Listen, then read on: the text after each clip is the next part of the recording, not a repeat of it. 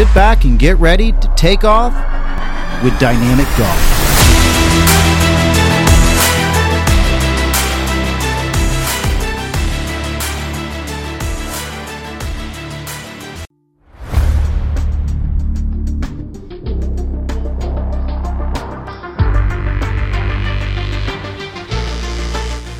Are you looking to elevate your golf game? With SwingTheoryGolf.com, you will. Tim, who is a certified PGA professional, offers expert instruction and personal attention to help you unleash your true potential. So get ready to tee off with Swing Theory Golf.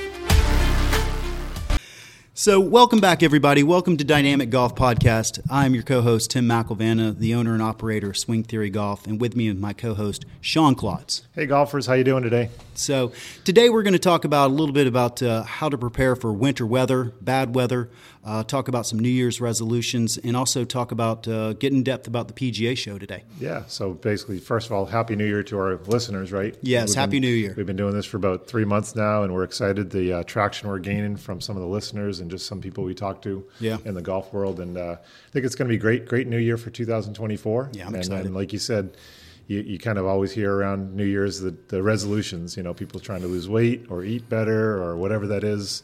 So we're just going to kind of attack that from the golf side and see how we can improve your game. Sounds good. Yeah. Sounds good. So beginning with that, Sean, do you have any New Year's resolutions that you're trying to do for 2024 or anything like that? Well, it's a tough one, T-Mac. I would say in general, I would say that I need to learn how to chip better, which is an interesting thing from a PGA guy from 2020. I was about to say, you've got a really good short game, right? So I'm kind of surprised to hear that. Yeah, it's funny that you're always tweaking. You know what I'm saying? You're always tweaking on your game. You're always picking out the points that you want to get better at. Mm-hmm. Played a couple times over the holidays, and some of those +4 and +5 rounds could easily have been even par. Yeah.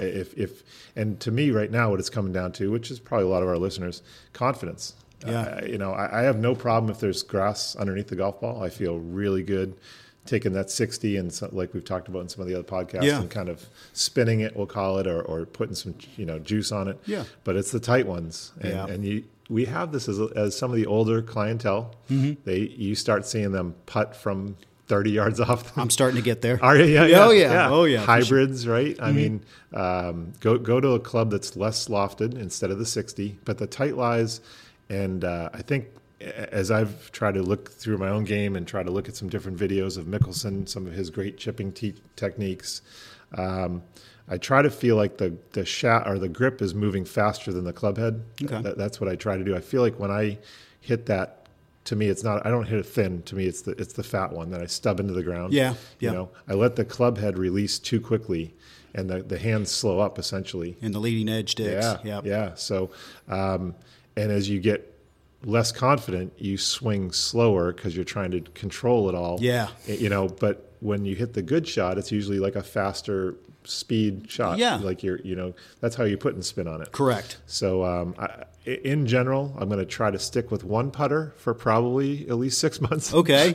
Is that the Sax Parente? Or? Actually, right now I've got an Odyssey, kind of an older Odyssey model, and I really liked some of the AI stuff that's coming up from Callaway. Yeah, that's going to be really cool. I was with you at the other day when we went to the demo day for Callaway, and you were making... I was making 20-footers like routine, like it was a tap-in, man. So that AI technology there's something to it, I believe. You are amazing with that white-faced...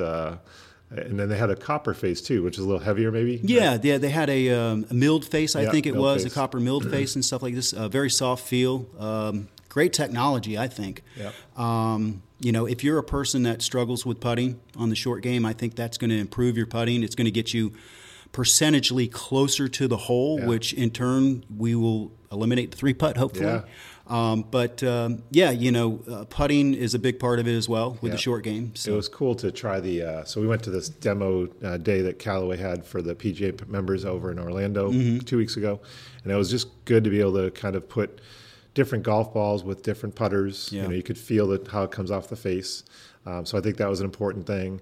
And then obviously just being able to hit some of the wedges and some of the clubs in general. But I think that people don't they come in all the time to the golf shop. Hey, which ball should I play? Yeah. And you've got maybe 30 seconds with them. You can't really go into the in-depth exactly ball fitting, right? that Callaway wants you to go into, or exactly. TaylorMade, or any other company, right? Right. So you do have to kind of, hey, do you hit it high? Do you hit it low? Do you want to spin it more or less? How much do you want to pay? Correct. That's Where's your price big point? One, right? And then how fast is your swing speed? Yeah. That's kind of some of the bottom line. But for us to be able to go on a good green over at Reunion and be able to tell there was certainly a different feel between the standard, like you said, the milled face putter, which was kind of the more expensive one, and then just the white hot, I'll call it the white hot face. Yeah. But it's the AI version. And what they were trying to describe to us was really that, like you just said, the percentage of your kind of longer putts, they're going to go closer to the hole. The 20, 30 footers they're talking about for sure. Yep. So always keep tweaking. That's what I would say. So for me, it's wedges. I kind of know where my golf swing is. I'm still going to work on my golf swing as well. But for me, it's just I feel like I'm good percentage with my, up and downs, but just really trying to be more confident in that regard. And, whether you have to go to take a lesson or I hate to go down the YouTube route, but whatever. Yeah, whatever works for you. You got to go find it. Most of the times, at least for me, for short game, I go find some good books. Yeah. I love Dave Pell's for short game. I think he's great.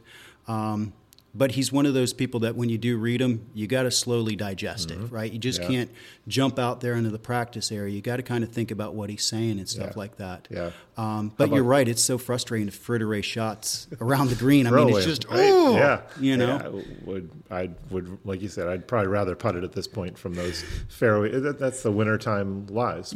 I mean, you're going to get that tight grass. It's very hard, very dry. Yep. Using a 9-iron, or a 7-iron, something more of a straight face would be beneficial. Yeah. But I do know that pulling out the old 60 and wanting to throw it high and on there is something that we all want to do. Yeah, it depends on where you play too. So the course that I played on Monday, the greens were faster and a little bit quicker than Lake Bernadette is currently. But you go to play a Lake Jovita or a Buckhorn or something, you're going to be quick greens. Yeah, different turf. Yeah, right. Correct, yeah. So what are you working on this year? This year, my New Year's resolution is to gain clubhead speed. So I'm going to be working on a 6-week program from, I think it's called Speed Sticks. Okay. And what I'm going to try to do is my end goal is to gain 3 miles an hour clubhead speed at the end of it. Okay. Now, I'm sure my listeners are probably going, huh? Mm-hmm. Don't you want more than that? And that's a significant gain. Yep. When you start looking at it, that's a significant gain. That's probably about 10 to 15 yards. Yeah. And with the guys that I'm playing with, they've got clubhead speeds of upwards of 110, 115 miles an hour, where mine's sitting somewhere in the mid-90s. Yeah.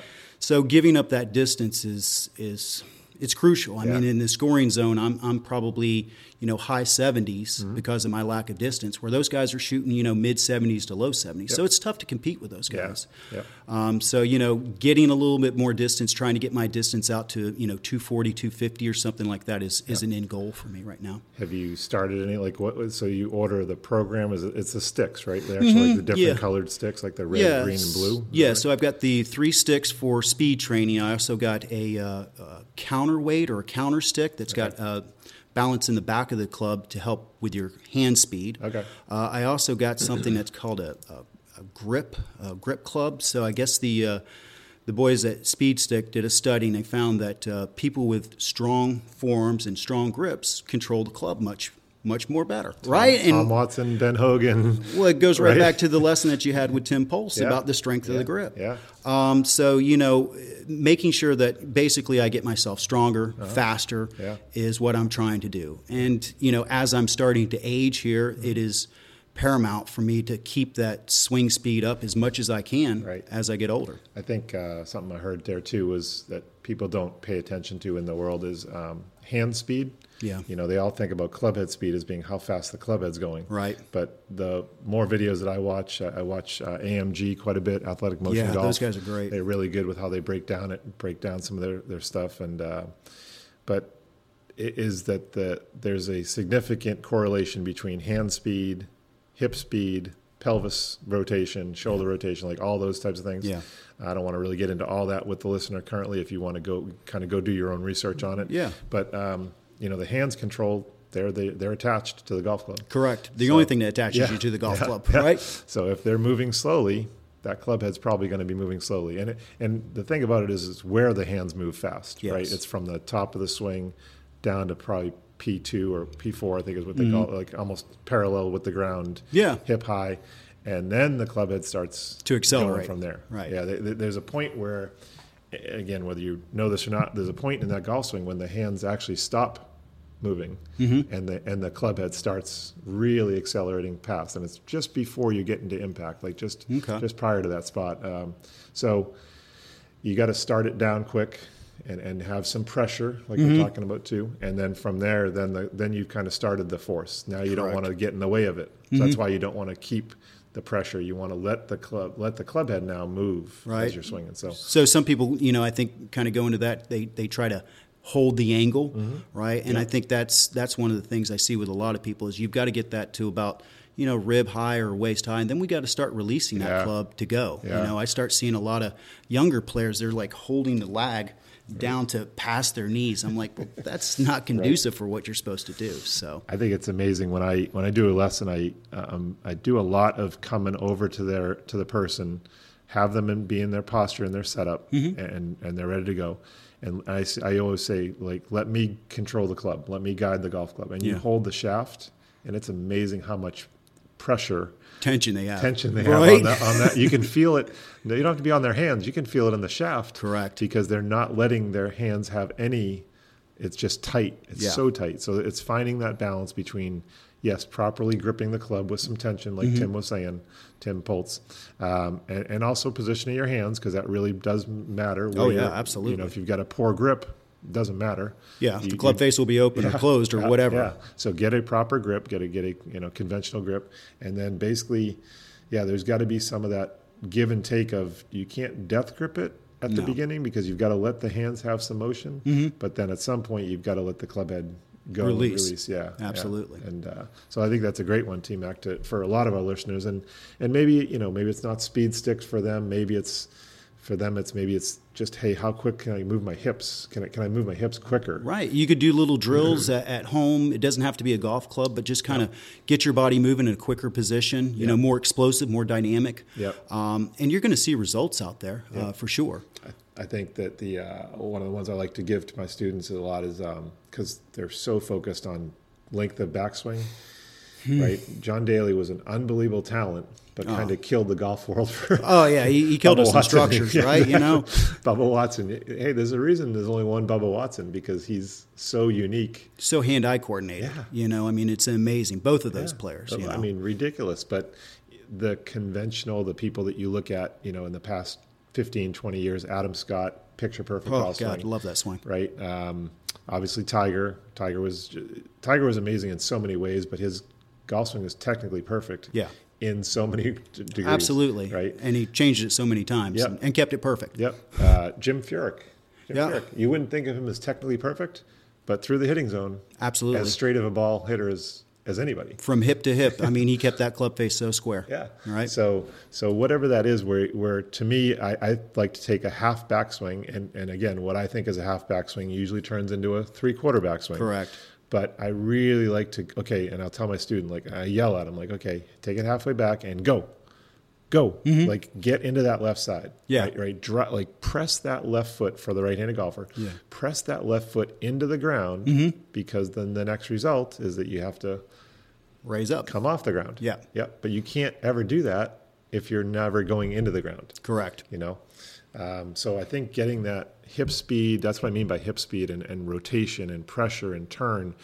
Sean Van Patten, our friend that we, from Pure Science Golf, had multiple same lessons with Sean, 10 years ago and for the 5 years. And one of his good things that always stuck in my head was, Sean, your feet are like a cat on a roof, like your feet are like a cat with, like you're on icicle, like an ice skating rink, I guess is the way he would say it. So what he meant by that was, I could never get traction with my feet into the ground. Gotcha. And he wanted me to feel like my claws, like the cat's claws, were going into the ground, right, to then be able to press off the ground, right, using ground forces, right? Yeah, but he's like, Sean, you just kind of stay on top of the ice. You never get into the ground when you do it. Gotcha. That's a good way to think about it, because if you're constantly, again, how many of our golfers do we see as they make their follow through, they kind of back off of it, like they fall backwards away from the target. Correct. That's a clear example of somebody not using the ground. Yes. Because they pushed off the wrong way. Yep, and then they'll have all that weight on the backside. That's it. And when you watch TV, girls, boys, doesn't matter. Their follow-through is picturesque for a reason. Yes, Because they've done all the good things with their hips and their shift and their ground force on the lead side to get them to come to this beautiful, classic Rory McIlroy, follow-through. Yeah. So, one of the things I preach to my students, especially about ground force, is that if I were trying to make a free throw, right, what's the last motion I make before I make that free throw? I push into the ground to push up. Yeah. And it seems like it's kind of a eureka moment for those people. They really, I need to push into the ground. And once they start feeling that, they start feeling where the pressure is in their feet. They start feeling the tightness in their core. Yep. And it's a big moment for them. Yeah. And it's, they really have been skating on the ice all this time. I think that's a great way to do it. You got to relate it. A lot of times we ask them, hey, what other sport did you play? Yeah. Because if they came from baseball, from softball, from soccer, that's a good one sometimes. Absolutely. Hockey's a good one. Hockey's a real good one, actually. Yeah. But if you can, I like tennis a lot. Tennis is a really good one relating to golf, because if you think of Federer or Sampras or Nadal, when they're doing a serve, the first thing they're doing is throwing the ball up in the air, jumping off the ground, and getting as high as they can to put as much power into that coming down. Yeah, it's just not the arm speed. It's also the thrust upwards that's getting that power. Yeah. And then the other part of tennis that's good is obviously if you're just hitting a standard forehand, you've got to rotate your body. You got to turn your body to the left, we'll call it, while your arm is working backwards the other way. I mean, you can talk about how much you're going to draw the ball, which is right hand top spin. That's very relatable to golf.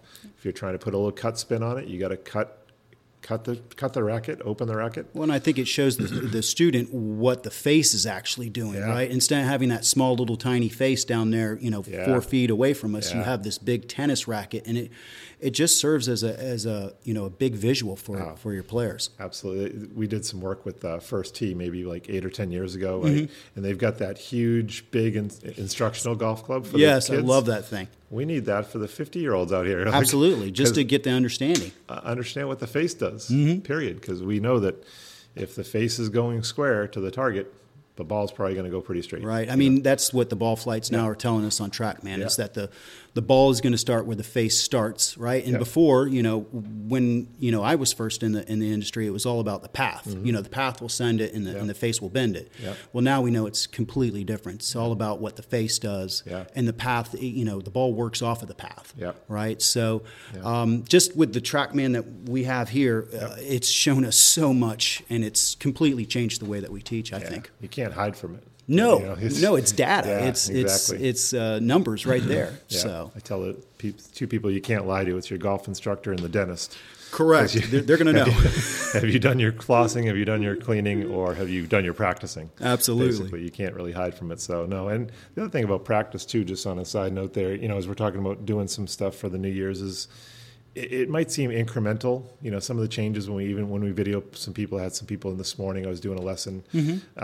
Sometimes it's dramatic. Sometimes you can see, oh, my goodness, ma'am, sir, you've got your weight. So like the one particular instance today was when they took their backswing, their front foot lifted off the ground, the heel, right? And then 4 swings later, she was not lifting her heel because she understood that, okay, I don't need to feel like the club's going that far back, or she can rotate enough with her shoulders to get it where she's not, So sometimes they're really big, dramatic changes where you can say, hey, my left knee's not bending as much, my left foot's not off the ground as much, therefore I've got a much better chance of not topping it. Correct.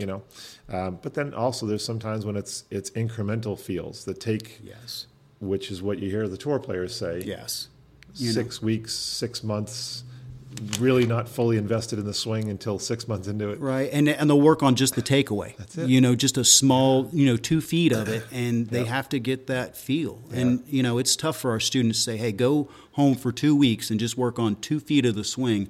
Yeah. I guarantee you they'll do it 2 times, and it's let's go hit a ball. Yeah, let's go play golf. Right. Yeah. Right. Yeah. So practice with purpose is really the key on that. Absolutely. So we got the PGA show coming up here. Yes, we got the PGA exciting show time. coming up here at the end of January. I'm super excited. Definitely looking forward to going to demo day and seeing everything there. How about yourself? What you looking forward to? Yeah, I mean, I've been PGA member since 2003, so I still feel like I get excited every year when you go in. Wednesday's a good date. Now, this is one of those things that I can say as a PGA member, I always think that there should be a day for the public to go in. Yes. I understand the vendors get tired and don't want to be there all the time and stuff, but you're showing us, the PGA members and family, what the new product is. But there should be nobody at the PGA, headquarters is going to listen to Sean and Tim. But well, maybe not now, maybe later. Exactly. But I just think that there should be a day where, to keep the excitement level for the new stuff, that the public should be able to come in if you want to charge them. And hey, PGA is supposed to be a charitable organization. Donate it to a charity, a local charity or a, something that's going on in the nation or in the world. Donate that money. But $10 a person, you get 50,000 people in that convention center.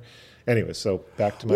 I think it's great because you have the largest collection of vendors, you have the largest collector of retailers there, the new products, and I'm telling you, as excited as we get about the PGA show, the public does as well. They want to see behind the scenes, they want to know what's going on, and I think it would just kind of help the PGA Pro a little bit if they kind of saw behind the scenes and see, hey, this is what we do. This is what we organize. I think they would have a little bit greater appreciation for it. That week, I'd like to know what the ratings for Golf Channel are that week, because they do a good job of covering it. They do a great job. But again, it's kind of like the headliners. It's kind of the big guys who are there, or maybe they do interviews with some of the top CEOs of some of the companies. Yeah. But to me, that new product area is such a cool area to just stroll down around. And we brought stuff back to the golf course from that. Right? Absolutely. I bring back a putter each year that I think is the newest, greatest. And it's always great to see the new technology with putting or hitting a ball, or even just the new type of golf carts. I mean, it's just, there's so much there. It's simulators, where they've come from 10 years ago to what they are now. Correct. I mean, it's a second Christmas for a PGA Pro, to be honest with you. Yeah, and it's different too from my brother, who's a PGA member in Massachusetts, where it's his off season. That's why they do schedule it in January. Yeah. So for us Florida pros, it's kind of tougher because it's right in the middle of our deal. We're busy right now. But they're coming down to be able to kind of. And the other thing too, T-Mac, too, is there's a lot of camaraderie about the PGA show. Like, I haven't been the best, I'm going to say, PGA section member where I haven't attended enough things. Usually because of work, it's not a great answer. But there's a lot of seeing some people that you haven't seen. And reconnecting. Yeah, somebody from a club that might be down in Sarasota that you just haven't been able to get down there and see, but you see them over there. Yeah. So there's a lot of that you'll see at the show, which is cool. But yeah, just... we're going to go, I think it's the 23rd and 24th, kind of that week. So we'll come back with a good report for you guys, kind of let you know what we see. And the other thing that's changed a little bit too is kind of COVID-related-ish, supply chain-related-ish, is that you'll definitely see some of these companies starting to post some things early January, whereas before, pre-social media, that was not introduced until the PGA show. Correct. Yeah. And I think it's just tougher to keep a wrap on it now with how social media is. Everybody's got a camera or something like that. So I think it's just more convenient for them to kind of let it kind of slip out a little bit early. So That's it. Hey, let's give our listeners one tip. I'm going to go with I know it's a pretty open-ended question to you. You can ask it to me after that too. Okay. But give them kind of one thing maybe that they want to work on.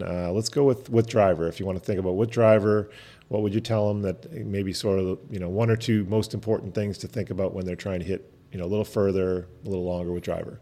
I think the big thing I would say is to make sure that you're hitting up on the ball. Okay. For me, I and this is just me, I like to kind of tee the ball up high. Yep. And for me, I try to find a cloud up high in the sky. Okay. And my thought process is to hit that ball up into that cloud as high as I can, and swing as fast as I can. I've just, with the studies that I've done or the knowledge that I kind of know, is that if I can get it, hitting on the upswing and as fast as I can, I'll have a less chance of having side spin on it. And that's kind of what everybody's going for, at least with the driver. So those are my key. Really reduces your backspin too. That's the thing. That's the offset, right? Is that the easiest way to explain that is if you're trying to hit a sand wedge, pitching wedge from the fairway, you're hitting completely down into the golf ball. Correct. Which gets the ball to go up in the air, but in a completely different way with a ton of spin on it. Yes. Right? A lot of spin. Now, and you want spin on that shot, right? Exactly. The opposite with drivers, you want as little spin as possible with the correct dynamic loft and how the ball's getting up in the air. You don't want to have no spin.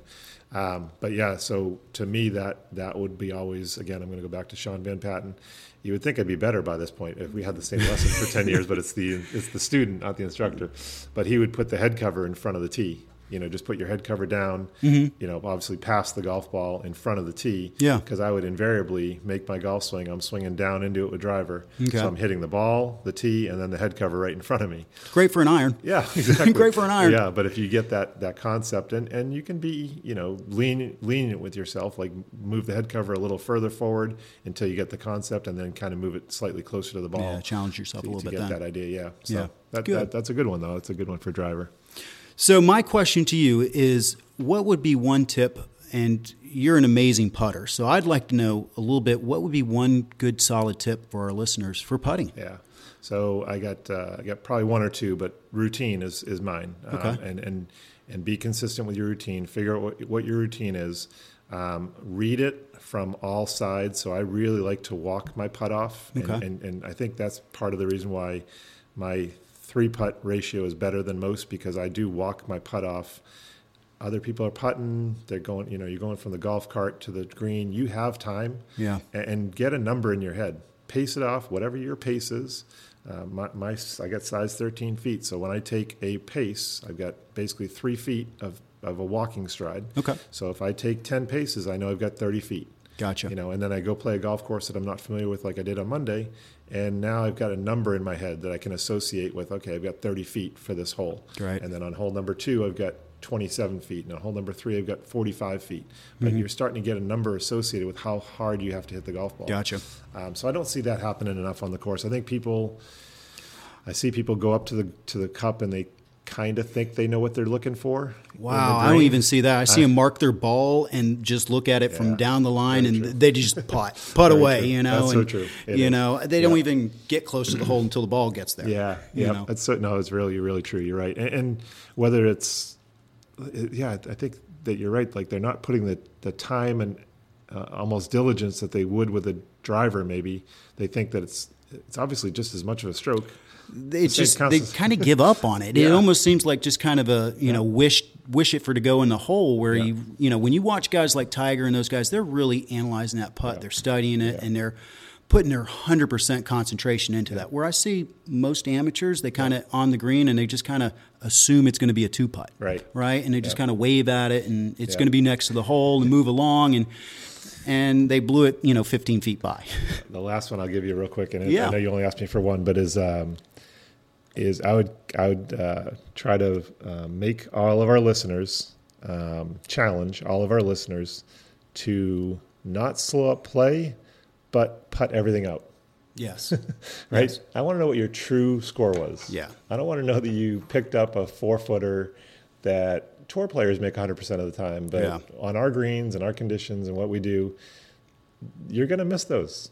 I don't want you to miss them. That's not the goal. But we need a true number, what you're actually shooting. Absolutely. And that's going to come into play when you start playing for money and people that are going to make you putt out. If you've been playing with a bunch of buddies that give you the old gimmies, that's good. Yeah. I guarantee you when the pressure situation comes, that 3-footer is going to look like a 9-footer to you, right? I've missed them. You miss them. We do. We do. I mean, I've missed 1-footers. I've missed 6-inchers before, let's be honest.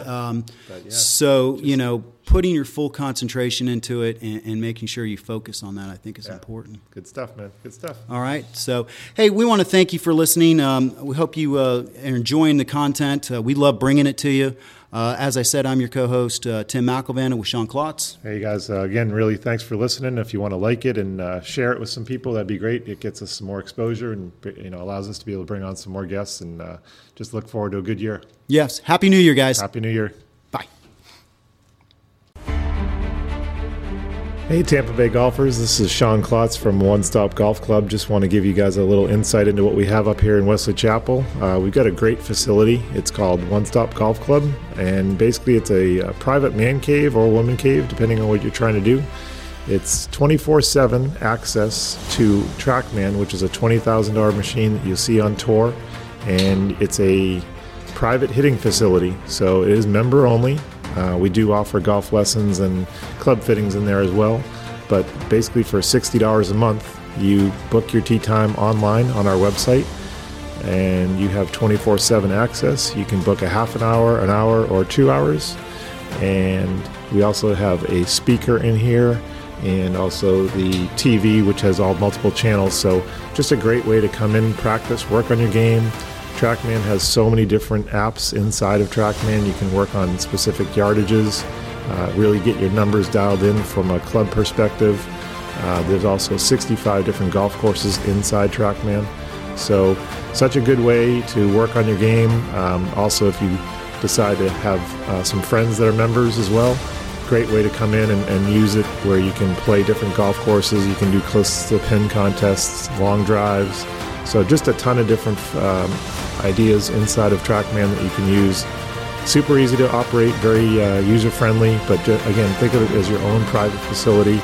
$60 a month for the base membership, and then if you want the VIP membership where you can bring in your friends, that would be $130 a month. So we are excited to be in the Wesley Chapel area. We've been open since August and had some great support from the community so far. Look forward to working on your game. Come down to One Stop Golf Club in Wesley Chapel, or go to our website, which is onestopgolfshopfl.com. My name is Sean Klotz, the owner and operator of One Stop Golf Club.